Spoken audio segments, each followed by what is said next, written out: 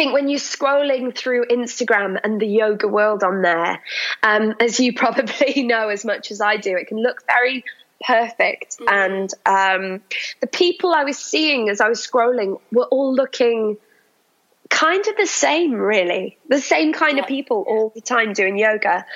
And then you go into certain brands and high street shops and things that cater for yoga, and again, all the women that are on their big posters are coming from that same place, and I'm not seeing any variety. That was Becky Varey Harris, yoga teacher, kirtan leader and body positivity activist. Becky and I had a really great chat about accessibility and inclusivity in yoga, why yoga is for everyone, and we explore the sound meditation practice of kirtan. So we talk about what it is and why you might want to do it and kind of what it can give you and what the experience of doing it is like. I really enjoyed chatting to Becky. I mean, I always enjoy chatting to a fellow yoga teacher. I think this chat is really great for anybody who's interested in learning more about yoga practice and yoga philosophy and about what yoga can give us in our lives, and why it's not just for people who are super flexible, skinny, people who look good in a pair of yoga leggings. We really talk about how it's so much more beyond that, and I think that's so important. And I think this chat's also really, really good for anybody who's completely new to yoga and who's maybe been a little bit hesitant to get into it, who maybe thinks that it's something that could be good for them, that they'd enjoy, that they want to explore, but they've felt put off by what they've perceived to be the yoga scene, the yoga world. So I hope you enjoy this chat, as always, and let's dive into it.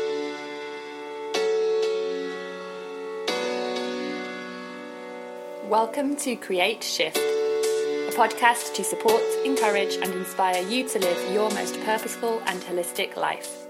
I'm your host, Ellen of Being Change. I'm a yoga teacher, writer and purposeful and holistic living advocate based in Manchester, UK. Thank you so much for joining me on this adventure.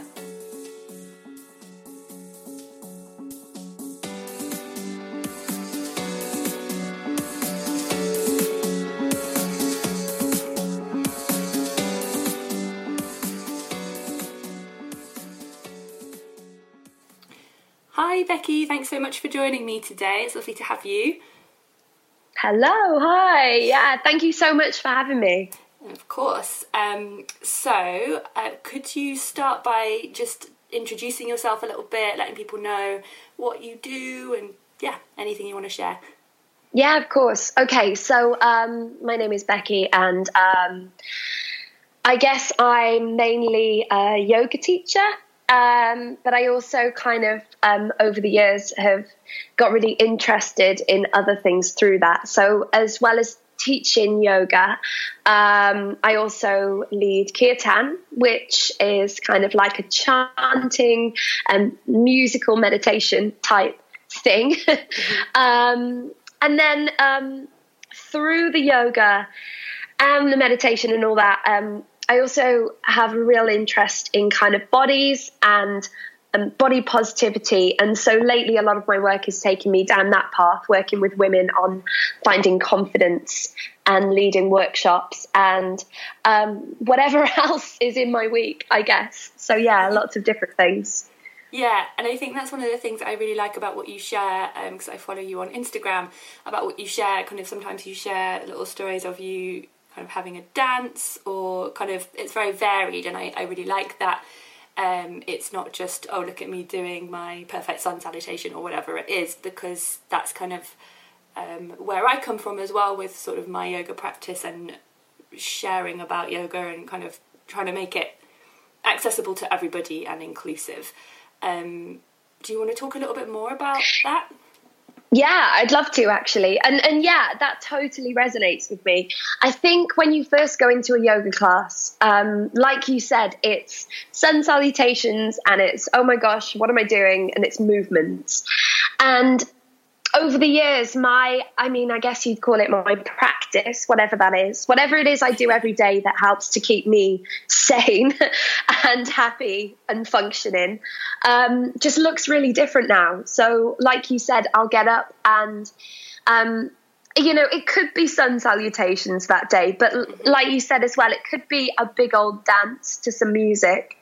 It could be some mantra work, some chanting. It could be, getting paper out and writing, or it could be a ton of things, maybe getting outside.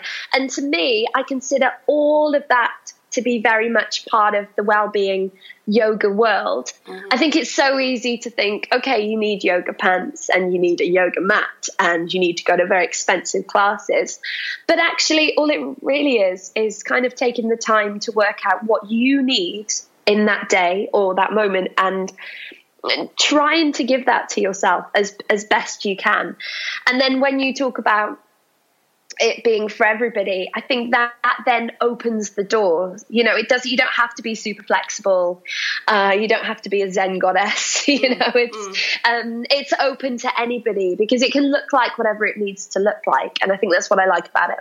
Yeah, definitely. And I think yoga has very much become, in my opinion, in our society, to do with the movement and the physical and the yoga pants to an extent. I always try and bring stuff back when I talk to people in my classes to the fact that that's just one aspect of yoga. Yoga is so much more than that. And without getting into a full kind of history, philosophy of yoga spiel, there are lots of other practices, and if you look at sort of the meaning of the word yoga to do with that union, I think that's got so much more to do with what you're talking about, the different practices to bring yourself into that kind of state of union. Yeah, absolutely. Yeah. Like you said, I mean, again, it's not getting too technical with it, but yeah, the asana. So asana just means the movement part of yoga. Is that one little kind of chunk of this big world of amazing stuff that goes on. And, I think yoga a really long time ago looked very different to how it looks now. And it's important to remember that for sure. And then that really works beautifully when you're working with different kinds of people. So if I'm teaching a bunch of total newbies whose bodies are a little bit on the stiff side because maybe they haven't stretched in a while, and they're feeling a little scared and it all seems strange and tough, that's really nice information to be able to share with them, to just be able to go, do you know what, this is just one little part, and we can sit and we can breathe and we can chant and we can weave that all together, and hopefully they're able to leave that class feeling like they've achieved something and feeling a little better, which is what it's all about, really. Yeah, absolutely. Yeah. It's like creating that. It's about the feeling and the experience, and it doesn't really matter if you touch the floor in a forward fold, for example. You're still going to have the same experience, and even if we're just talking on a physical level, you're still getting the stretch wherever you are in the pose, so yeah, I think that's really yeah, that's tough though. That's the tough part, I think, for everybody, is that I mean, you're totally right. Like, if your head hits the floor or your head's a little bit far away from it, like you said, it doesn't matter one bit, but that's a really tough lesson to learn. If you're in a room full of very bendy people, it's no wonder people don't come back again, after their first class. But yeah, that's the tough part. Yeah. So I guess, how are you working with this message of yoga being for everybody and all different types of bodies and things? What does that look like in your work at the moment? Yeah. So a lot of it kind of comes from Instagram, where obviously is where we made contact. And I think when you're scrolling through Instagram and the yoga world on there, as you probably know as much as I do, it can look very perfect. And the people I was seeing as I was scrolling were all looking kind of the same, really. The same kind of people all the time doing yoga. And then you go into certain brands and high street shops and things that cater for yoga. And again, all the women that are on their big posters are coming from that same place. And I'm not seeing any variety. And so I just wanted to start posting some stuff and saying, hey, you know, I mean, by all means, me personally, you know, I'm not super skinny, but I'm also not plus size by, you know, and I don't want to take away from people who are plus size and are having that experience, you know, but for me, I'm kind of a UK size 12 to 14. So I'm a little on the bigger size, especially for a teacher, a yoga teacher. And I just want to kind of go to people, do you know what? Like, I have a body and, you know, my body moves in a certain way and my belly folds in a certain way when I do poses. And guess what? That's still yoga. It doesn't take anything away from it. I'm still having my experience. And just hoping that people see that and go, okay, well, maybe I can have a little go. Yeah. You know? Yeah. So that's part of it, coming from the Instagram and the things I do on there. But then also I've started running workshops. So, for example, I have a workshop coming up this weekend, which is all focused around body positivity. And I've made it open to all. And the idea is I've kind of had it as a come as you are type event. And I've kind of left that open to whatever people want to come as and whatever that means to them.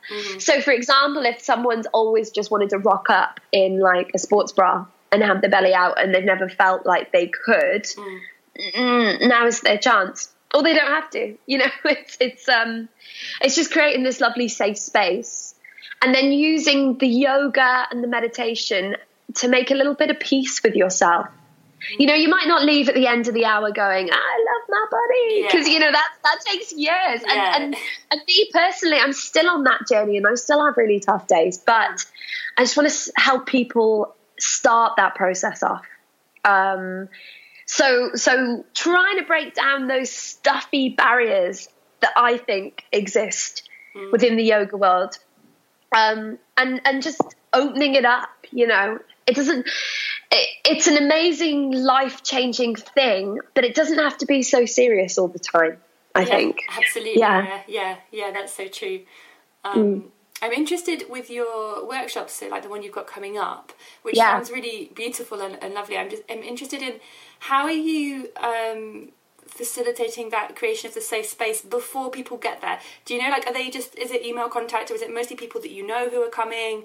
How are you, is there anything different or new or special that you're implementing to make people feel safe to come as they are?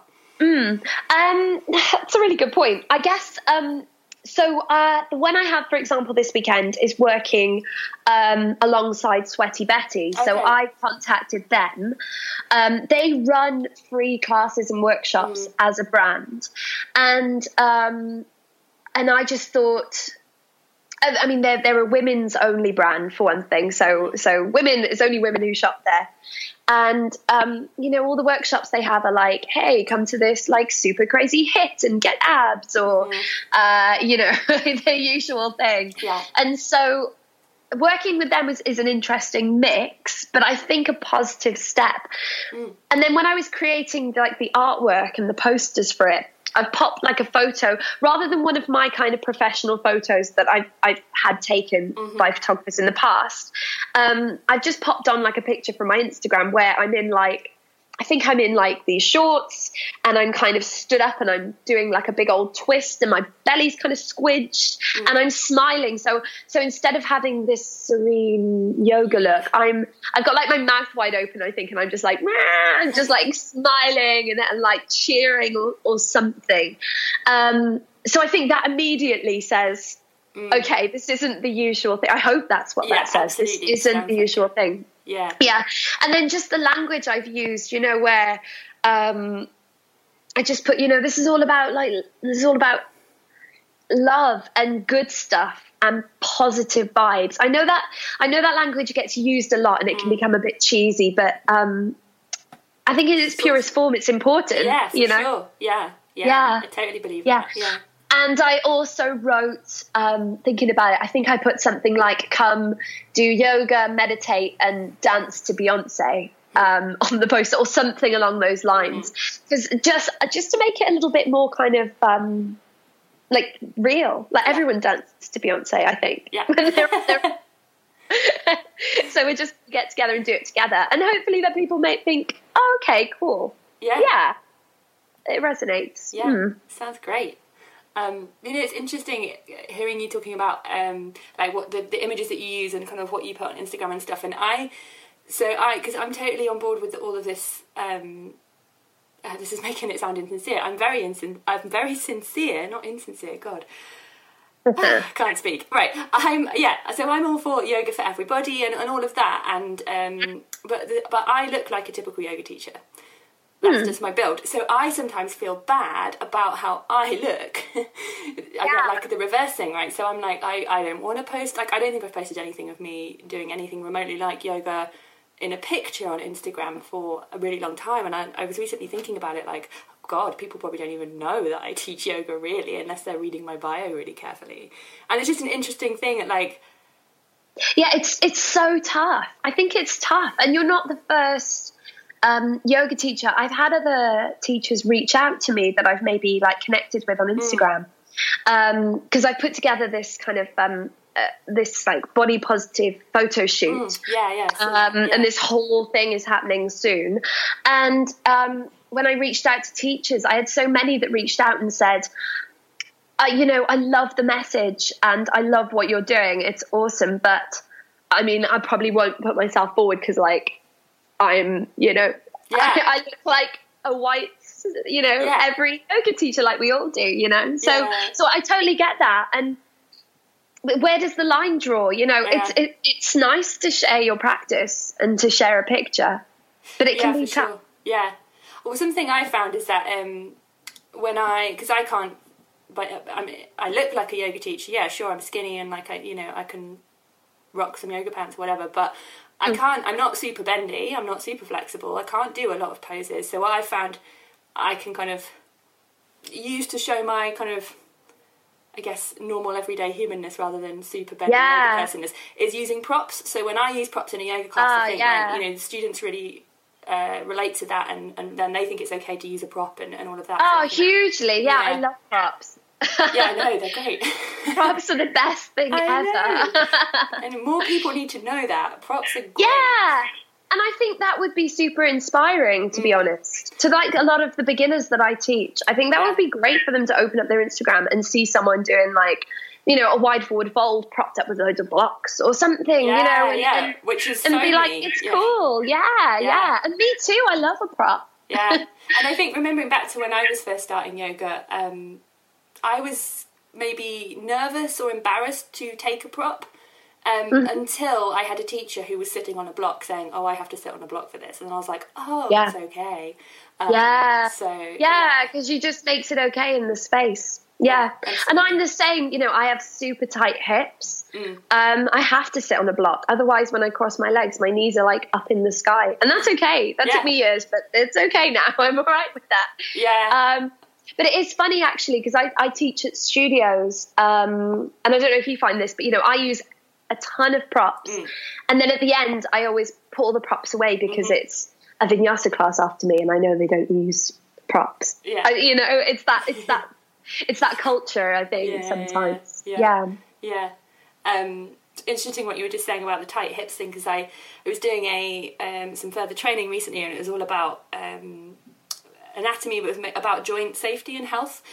So we were really diving into that, and we were just really diving into how everybody's actually different at the, like, right down to their bones, at the level of the way their bones are constructed. So actually for me, my seated wide-legged forward fold, so for anybody listening who is like, what are you talking about? It's the way you're sat on the ground with your legs out wide and then you fold forward. some people can get their head on the ground, and I always thought, oh God, one day, like maybe in 10 years, and actually now I realise that it's actually the shape of my bones that is stopping me doing that. And now I don't try to do that anymore, because I know that if I will, I'll damage my joints, so I just chill out with my head on a bolster, like all the way up in the air. So which is way better anyway. Yeah, exactly. so nice. And also, like, I always say to people, like, your head might touch the ground one day, but like, it doesn't change your life. Life carries on the same as ever. So you might as well not worry about it too much and just get a good old stretch out of it. Exactly. Yeah. So let's talk a little bit more about kind of the things that yoga can bring to you that isn't the flexibility of touching your head on the floor, or the ways that it can, change your life, if we want to use the big heading. Yeah, we might as well. Yeah, why not? Let's do it. Go big. Yeah, so what's been your experience, I guess? What have been kind of the main things that yoga's helped you with in your life? Oh my gosh. It's a big question, a good one, but a really big question. I guess for me personally, I sort of see my life as like before yoga and then after it. And I think what it's done is just woken me up, I see myself before kind of like a head on a body, and I was a little bit kind of numb from the neck down, which I know seems like an insane thing to say. I mean, physically I could feel my body. I was completely able to move and everything, but I wasn't aware of anything that was going on to me, whether it was physical or whether it was more like emotional and energetically and all of the other stuff as well. And when I started practicing yoga, I remember loving it, but I had no idea why. I couldn't answer that question at the time. I didn't know what I liked about it or why. I just got kind of like addicted to that feeling. And as time has gone on, it's just, I feel like it's a toolbox, and I get up in the morning and whatever I've got going on, however I've woken up, whether I'm feeling kind of anxious, I've always been a super anxious person. I didn't realize that until I started delving in that path. And then you realize, oh my gosh, I've been anxious for like 100 years and I had no idea. Okay. And I thought that was normal. And then, when you meditate and you get that deep rest, and you feel that peace, or you feel moments of peace, it's magic. But it also makes you realize that, so most of the time I don't feel that way. And so then it's about delving into that toolbox and working out what you can do about it. So I absolutely kind of self-medicate my anxiety with whatever it needs that day. And whether it's, sometimes I need to move and I need to dance and I need to scream or I need to chant. And sometimes it's inwards and I just need to sit and breathe and maybe use a meditation of some kind or a silent mantra. And that's been totally life-changing. And don't get me wrong, it's not, I don't think it's the easiest path. No. Some days I really, really wish I could go back to being numb. Oh, yeah. Just get on with life. Yeah. Because I wouldn't have to think about, today I feel this way. And, and those tougher days where you're dealing with stuff or you're letting go of stuff and it feels tough, but the rewards are so worth it when you have those magic moments. I'm so glad you said that though, because yes, I think it can come across to people as well from the outside that it is this magical journey and everybody becomes really like floating on air and everything, and that is so not true. And you're right, it's hard. Like, oh my gosh, it's so hard. Yeah, for instance, I've had a bit of a cold recently, and it's not been too bad, but like, feeling a bit run down and all of that, and there was part of me that wanted to just like curl up on the sofa for hours, which I did a little bit of, but then also there's that bit in my head that goes, but if you start moving gently and you move in this way and you stretch this part of your body, it's going to help your immune system. And I'm like, oh, shut up. Yeah. It's like self-teaching constantly. I know that feeling. Yeah. It's annoying. If I wake up and I'm anxious and I'm like, I just want to eat pizza and sit on the sofa and watch Friends. And again, that's okay. But then I'm always like, but I would be much better having water and going for a walk in nature. Yeah. Shut up.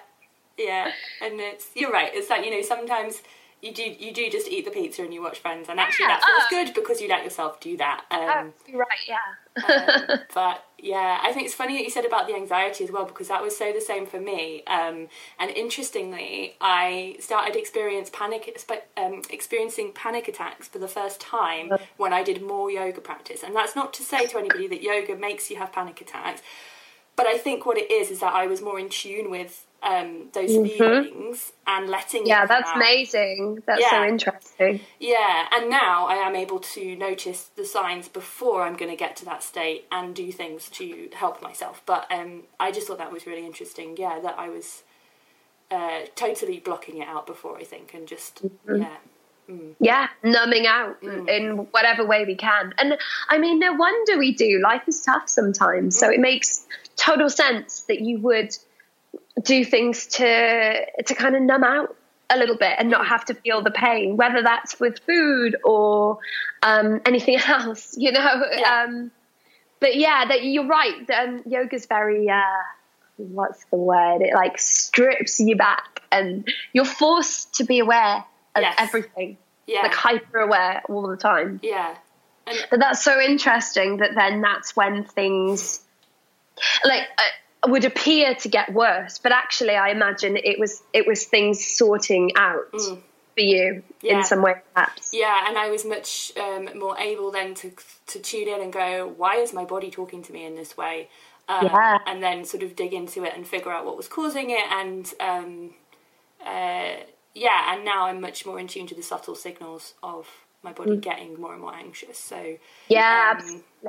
But interestingly, I think that also came when I started allowing myself to slow down more in my yoga practice. And I wonder what you think about this, that sometimes people can use their yoga practice, especially a strong, maybe Ashtanga or a Vinyasa flow class, but a very, very strong practice, to almost medicate in a way that people might go to the gym and run it out a lot, which I'm not saying is bad at all. I think those things are useful, but I personally believe we should temper those things with a slower practice that allows us to actually sit with discomfort. Oh, totally. Oh my gosh, I see this all the time. And actually, I think I was guilty of it at the beginning, because I was a bit of an Ashtangi, and that was my original teacher training, which is so insane because my classes are so slow. They're so slow. So I think you would laugh at the thought of that now. But totally. So when you practice stronger yoga, and by stronger yoga, like you mentioned, for anyone that's listening that is sort of at the beginning of their journey, it just means when it's like faster and a little bit more physically based, and you sweat more, and and you build that heat in the body, and that heat feeds that part of you. So if anyone's a bit of an A-type personality, a go-getter, I think that's most of us in the biz for sure. But if you're a perfectionist, if you're a little hard on yourself, if you really want to achieve, and then you're doing all this really strong yoga and you are stoking the fire constantly, it's counteractive, I think. I mean, you might get a great bod, and there's nothing wrong with that. Exactly. It's great. Yeah. Been great. And but it's totally the opposite. And actually, I don't know if you have a similar journey to me, but where I started off with all of that and being very much, I think, almost addicted to it. That feeling at the end of getting Shavasana and being like, that was amazing. Yeah. And actually, these days, my practice is really yin based or hatha based, and slow and steady. And when I describe my own practice, I would use words like nourishing and nurturing, and there are blankets and cushions. All the bolsters, all the bolsters of the world, and just a supported child's pose is just my favorite place to be in the whole world. I just stood up. And that soothes that side of you.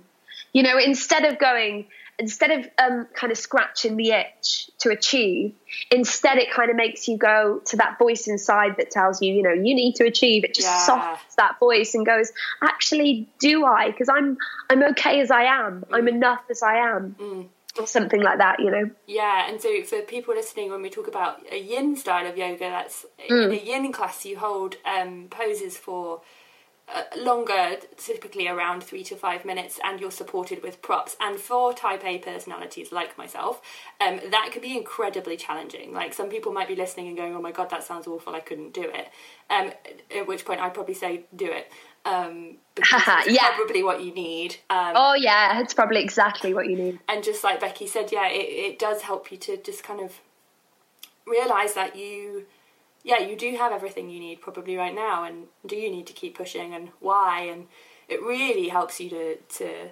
dig into kind of your habits in regards to kind of achieving and what you do when you get uncomfortable and that kind of thing. I think it's really beneficial. Oh, hugely. Yeah, they say that the yin is cooling, and I know stuff like that can sound confusing or a little, I don't know, hokey or whatever the word is, but it's that idea that it soothes or cools that side of you. Yeah, exactly. I think that's it quite simply, isn't it? Yeah. It's the yin and yang. Everybody knows the symbol, the yin-yang symbol. And the yin is the darker side of it, and the yang is the brighter side, and they balance each other, as they do in the symbol, basically. Yeah, and we all have both. Yeah. We all have aspects of both, but some are a little bit more than others. To one side, Yeah. Let's talk about kirtan, because I love it. And I really want to do more of it. But do you want to tell people a little bit more about what it is, what it's like, what the experience is like? Yeah, that sounds amazing. Okay, so kirtan, chances are, I mean, you might have a practice, you might love it, but chances are you might not be aware of it. It's not something that you see in every yoga studio. And I hope that changes as time goes on. Kirtan is really simply a sound meditation practice. So it's just another way of meditating, I guess. It's mantra based, and again, that can be a kind of like a traditional word. It can sound a little bit intense, but a mantra is just a word or a small string of words that is used, kind of repeated in some form or another as a way of meditating. So we've all got these kind of insanely busy brains. We've all got them because life is crazy. And so we've got these, they call them our monkey minds, because they jump around the place from one thought to another to another. And instead of thinking of that one thought, when you meditate, you want to give yourself something. So you're not thinking of a ton of things, you're thinking of just that one thing. So a simple mantra that you might have heard of in a yoga class is the Om. So just the Oms that you might chant at the beginning or the end, or both in some classes. So kirtan is, I guess, like a slightly more musical version of this. So it can be really appealing to people that enjoy music, and I think that's everyone secretly deep down, for sure. I think the thing that scares people the most is that when they think about it, they think singing. They think, oh my gosh, it's a singing thing. I've got to sing. And for us, especially in the UK, but in the Western world in particular, we're kind of funny about our voices. We decide quite early on if we can sing or we can't sing, and then that's it. And then we don't. Most of us don't sing. So in a kirtan session, you come in, and you're normally seated, although you don't have to stay that way.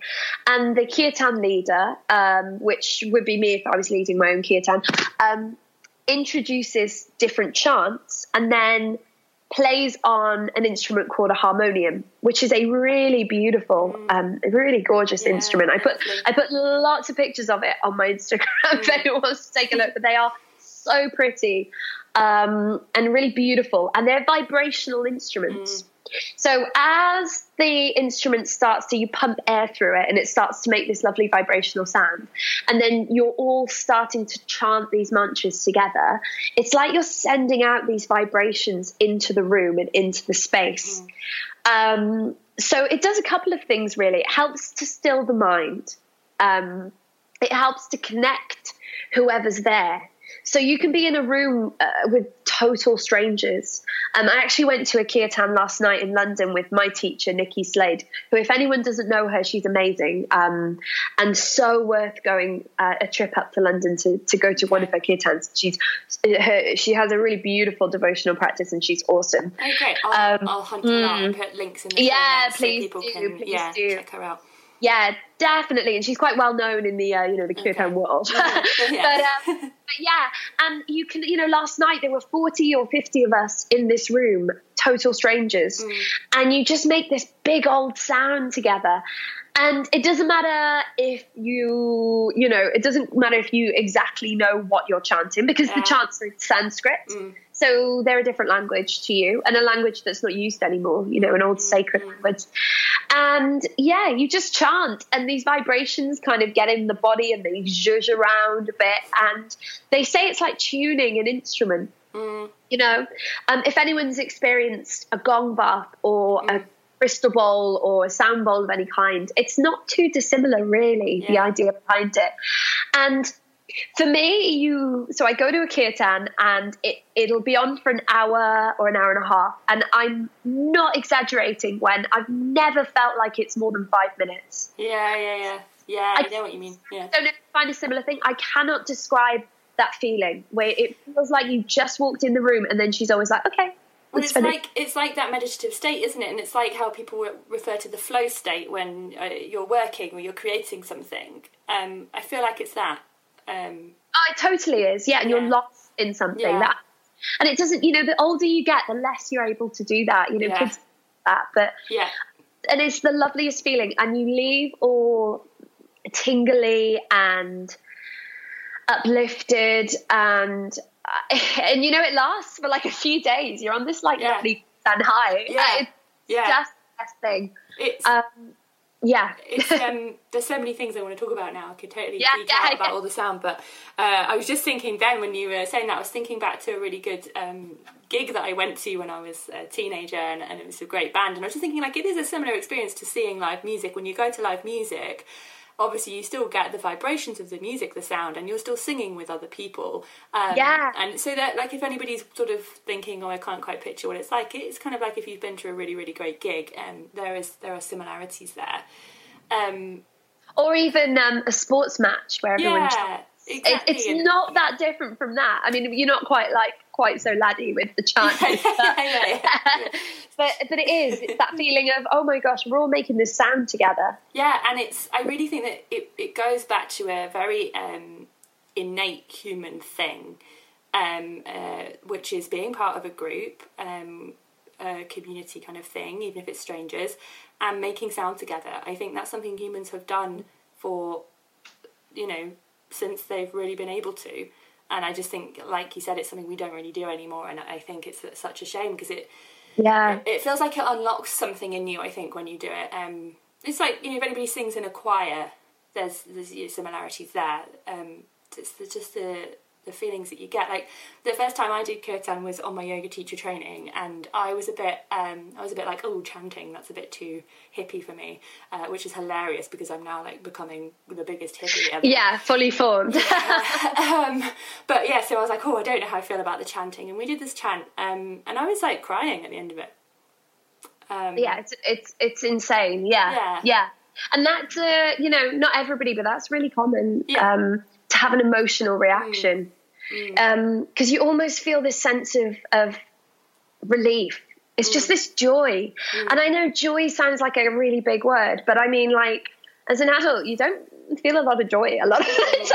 You don't tend to. Life is what's the word? Like, it's repetitive and it's normal most of the time. And so to have these moments where you feel joyous, it's insane, and it feels amazing. It's like an elevated experience, isn't it?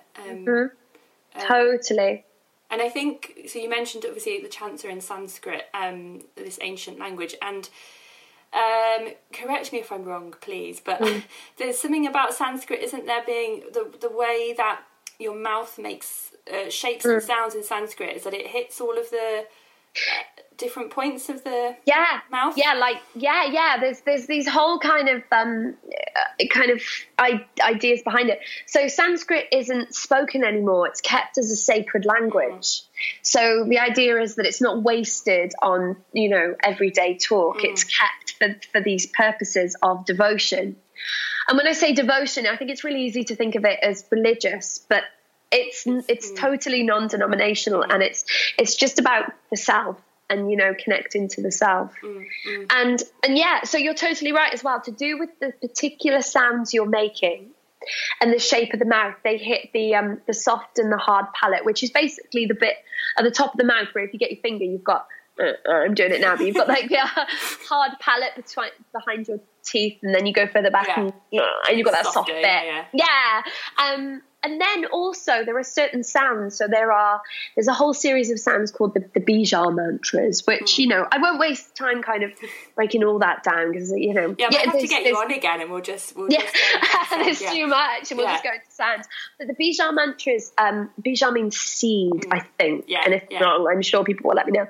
But I'm pretty sure it means seed in Sanskrit. And I think it does. Each of those sounds lies in a particular place. So the idea is that when you chant a certain sound, like Ram or Harm, which are some of them, they kind of zhush. I mean, I love that word, but they zhush like they zhush it around. They zhush it like the solar plexus, which is kind of the space above the belly button and between the ribs, or like the heart, or the throat. So there's kind of reasoning. It's like physical places for it in the body, which is so cool. Yeah, it's amazing, and I'm gonna take it one step further and get even geekier. Please do. Yeah, talk about in tantric philosophy and kind of theory of the origins of the universe is that the universe is made of sound. That's putting it simply, right? But that is in that. Philosophy, the universe is made of these vibrational sounds, and then the sound Om, which Becky mentioned, the chant that most people might be familiar with, is the kind of sound of the universe kind of thing. The first sound. Yeah. And the vibrational frequencies of Om, have they not been scientifically measured in some way to match up with the frequencies of the Earth? Do you know what? I wouldn't know the answer to that, but I know that there is science. There is science. There's science. That's a great sentence, isn't it? There is science. Yeah. And that's me kind of filling that in. But there is. And I really urge people to kind of do a bit of Googling. I'll do a bit of Googling because I can't just put that statement out there and then just walk away.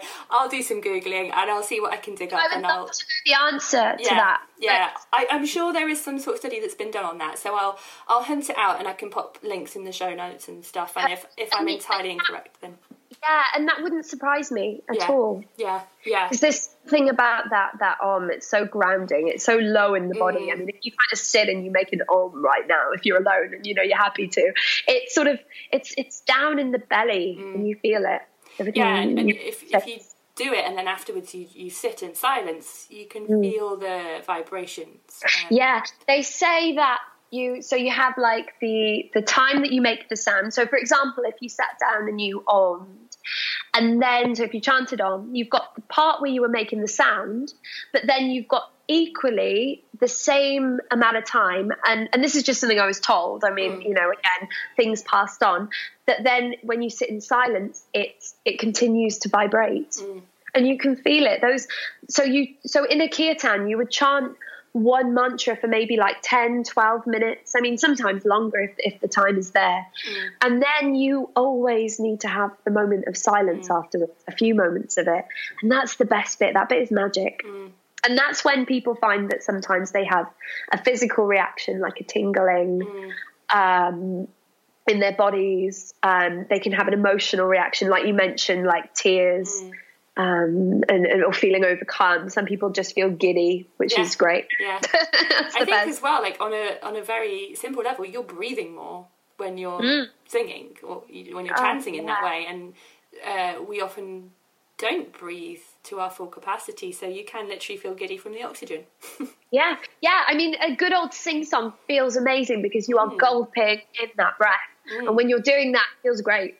And that's a big part of it as well. You know, you're breathing to make these sounds, and it feels good. Yeah, definitely.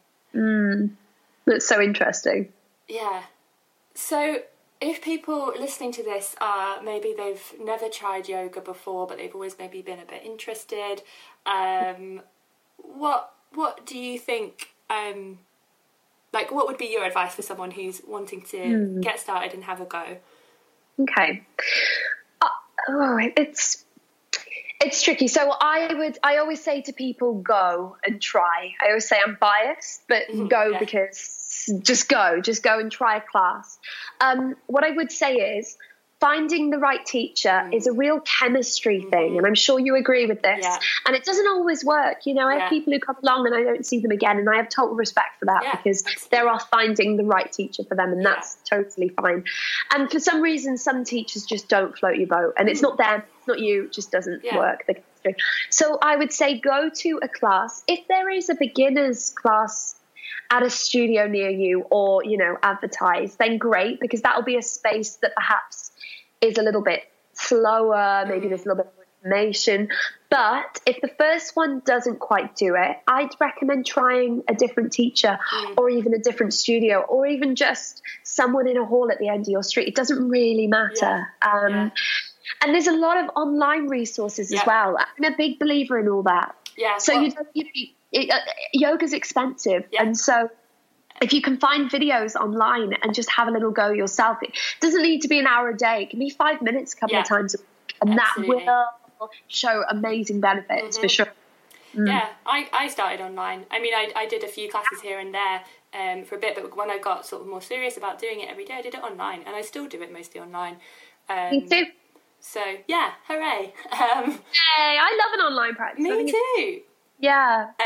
But you're totally right about finding the right teacher as well. And I think if you are completely new, if you do find a teacher that who resonates with you, then that is great, because you can get some grounding in sort of the foundations of poses and how to do it for your body with someone actually there looking at you. But I speak to so many people who say, I tried yoga once and it just wasn't for me. And I say to them, try a different teacher, try a different style as well, because there are so many different styles of yoga class. That's the thing, I didn't even mention that, but there's so many different styles. And if you wander into an Ashtanga class, a Bikram class as your first class, it's going to be scary. It is going to be scary. And you're going to feel out of your depth, because their teaching style, and it's not wrong, it's great, it's what they do and it's what they need, but it's perhaps not going to be the right place. So try something else. And little and often, and like you mentioned at the beginning, your own practice doesn't need to look like what you think it needs to look like. It can look like anything, and whether that's just, you know, you're at the bus stop in the morning and you take 10 big breaths, that is a start of something. That's a practice. Or you're at work and you realise that you're feeling really tired in the middle of the day, and actually feel like if you did a forward fold in the staff room, that would help, you know. And get that blood to your brain. And I think that's like one of the main things that yoga has really helped me with, is actually being able to listen to and trust my body, which is a huge thing. It's kind of like you were saying about your journey of feeling sort of that disconnect and that numbing, because sometimes I've been in a class myself when I was sort of quite new to it, and people would say, and now move in a way that feels good for you, and I'd be like, what? Oh my gosh, that's an insane idea for most people. Like, I'm sure you're similar to me now, and someone says move in a way that feels good, I'm like, like I'm rolling around all over the place. I'm like, yes please. But I get that, and I see that. I teach a lot of beginners, so I see that, and I'm sure you do as well. I see it too, and that takes practice and time. And it just takes learning to listen to your body. So, if you're starting out and you do want to just do a little bit, you know, a 5-minute video, there are 5-minute YouTube videos of yoga. Or there are. I've got some on my Instagram TV, and And you do online videos too, don't you, through your Patreon? I do. It's kind of a new thing for me. So I filmed a ton of videos with the idea behind them that most people can do them, you know, that anyone can give them a go. And that they're not too shiny and perfect, that they're a little bit more down to earth. And yeah, so that they don't put people off, so people don't think, well, I can't do that, I'm not doing that video again. Yeah, absolutely. I remember that feeling, and it sucks. Yeah. Great. Well, I have one final question for you, which is my two-part question that I'm asking all the guests on the podcast. So part one of the question is, in your kind of ideal, absolute dream version of society in the future, what changes would you want to see people having made towards a more purposeful and holistic life? And then part two of the question is, what small changes could people make right now to move in that direction if they wanted to? Okay, wow, big question. Yeah, no, I love it. Moving forward, I think people, and I mean this, and what I'm saying isn't a new idea. It's stuff that people have said, but I personally think we need to stop looking outwards and start looking inwards. And I know that sounds a bit yogery. I'm aware of that, but I think it's all about, if we start to take care of ourselves a little bit better, then I think a ton of other stuff is going to fall into place. So we stop worrying about other people and what they're doing, and we start taking that 5 minutes in the day to check in with ourselves. How do I feel? What have I got going on? What do I need? What's going to support me today? Do I need to speak to someone professionally? Do I need to speak to a friend and let them know I'm struggling? Whatever it is, you know, we're getting better, but we're still a little behind and all that. And just being able to say to a friend, you know what, today isn't good for me, I'm feeling anxious, and for your friend to be like, yeah, okay, you've got the space, that's, okay. And just being more aware of how we feel, because once we know how we feel, then we can begin to do something about it. And I think the biggest stuff, I mean, obviously there's so much stuff going on in the world at the moment, but I think that will aid and support in this direction. And then just when it comes to small things that people can do, maybe starting with the breath, just starting with some breath and then taking it from there. You know, most of us, we don't breathe properly because we're too busy, and we're super busy. Taking a deep breath and then seeing where that leads you. Take 5 big breaths or 10, and then maybe find a breath meditation on YouTube that's free, and then add that into your day, and then see where that takes you. And I don't know if that's a little simple, but that's the start of something. Yeah, and that's it. I think it's all about giving ideas for simple steps, because otherwise it's too big. People don't do it. And it's huge. Yeah. It's huge. And as you know, I'm sure it's an ongoing, everyday journey. Absolutely. Yeah. So, but the breath is what a wonderful place to start, because it's such a brilliant tool.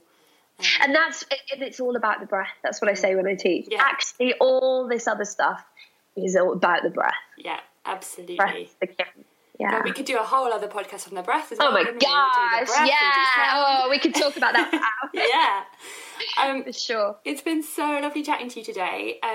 Where can people find you online and in person as well, if they want to know more or come to a class or a workshop? Great. So you can find me on my Instagram, which is at Becky Varey Harris. I'll spell that out because it's a bit of a weird name. So it's Becky as normal, Varey, and then Harris as it would be. And then I've started a Patreon page, which is where you can find all my videos. So that is at patreon.com/Yoga Society.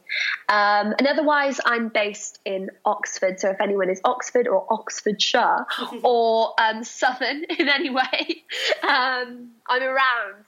And the Instagram is probably the best place because I'm noisy on there and I love to post things and about all my workshops and things. And think that's it. Lovely. Well, I'll put links to all of your links and stuff, links to all of your links in the show notes so people can find them. But thank you so much.